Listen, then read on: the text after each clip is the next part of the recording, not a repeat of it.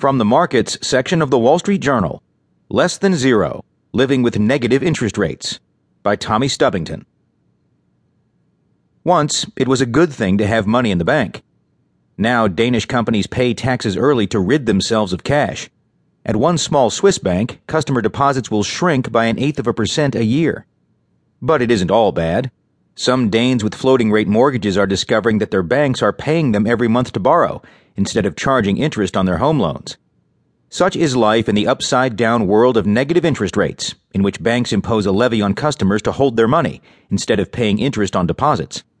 The European Central Bank last week pushed down its deposit rate, what it pays commercial banks, to minus 0.3% from minus 0.2%.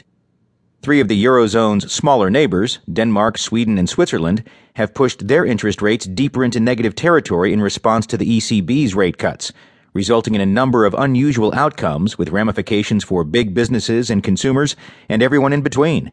These countries offer a window into what might happen if the Eurozone travels further down the path of negative rates. "I don't think we've seen the last of this trend," said Jes Asmussen, chief economist for Denmark at lender Handelsbanken. "When I trained as an economist, negative rates weren't in the textbooks, but that's the world we live in now, and it hasn't stopped turning," he said. A scenario of negative interest rates wasn't supposed to happen. In economics, zero is the floor, but Europe's economic stagnation has proved so long and intractable that the region's central banks are cutting interest rates to spur their economies. If it helps to move rates from 1% to 0.5% and 0.5% to 0%, why not try minus 0.5%? Europe's negative rate adventure has only just begun, and it is far from clear how it will end. The ECB's negative deposit rate has helped bring down the value of the euro, a good thing for European exporters as their goods are less expensive for overseas buyers. But Europe's economy still musters only meager growth, and inflation is still stuck near zero. But a fundamental question remains: is there economic salvation in negative rates?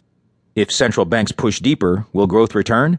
Or is the weird nature of negative rates a prelude to perverse consequences, to hoarding of cash, bubbles in assets like housing, and uncontrolled inflation?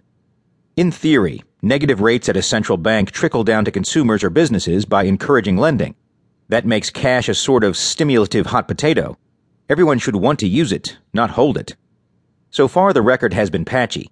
Bank lending has risen modestly in the Eurozone, aiding a slow and steady economic recovery. But inflation hasn't returned. Prices rose just 0.1% in November.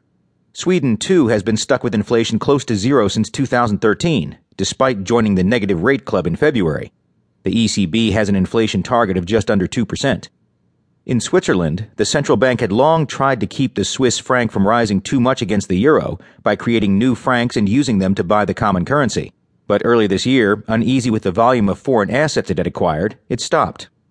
To help soften the blow of a stronger franc, which stifles Swiss exporters, the central bank turned to negative rates, which typically would make a currency less attractive to hold. But the franc surged against the euro and has since settled into a steady range about 11% stronger than where it was. Denmark, by contrast, has had better success using negative rates to stabilize its currency. The rates helped beat back a flurry of speculative bets on an appreciating Danish krone, themselves spurred by the ECB's rate-cutting moves. Growth in Denmark is comparatively robust. The economy is expected to expand 1.6% this year. Still, sub-zero rates in Denmark and Sweden have helped fuel a surge in house prices, prompting fears of a bubble in major cities. The average price of a Danish apartment climbed 8% in the first half of 2015. The cost of Swedish apartments is 16% higher than a year ago. And other peculiar consequences are sprouting. In Denmark, thousands of homeowners have ended up with negative interest mortgages. Instead of paying the bank principal plus interest each month, they pay principal minus interest. Hopefully, it's a temporary phenomenon, said Søren Holm, chief financial officer at Nykredit, Denmark's biggest mortgage lender by volume. Mr. Holm said the administration of negative rates has gone smoothly, but he isn't trumpeting the fact that some borrowers get paid.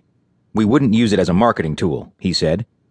Negative rates have cost Danish banks more than 1 billion kroner, $145 million, this year, according to a lobbying group for Denmark's banking sector. "It's the banks that are paying for this," said Erik Gotteberg, managing director for capital markets at Jyske Bank. "If it worsens, Jyske might charge smaller corporate depositors," he said, "then maybe ordinary customers. One way or another, we would have to pass it on to the market," Mr. Gotteberg said.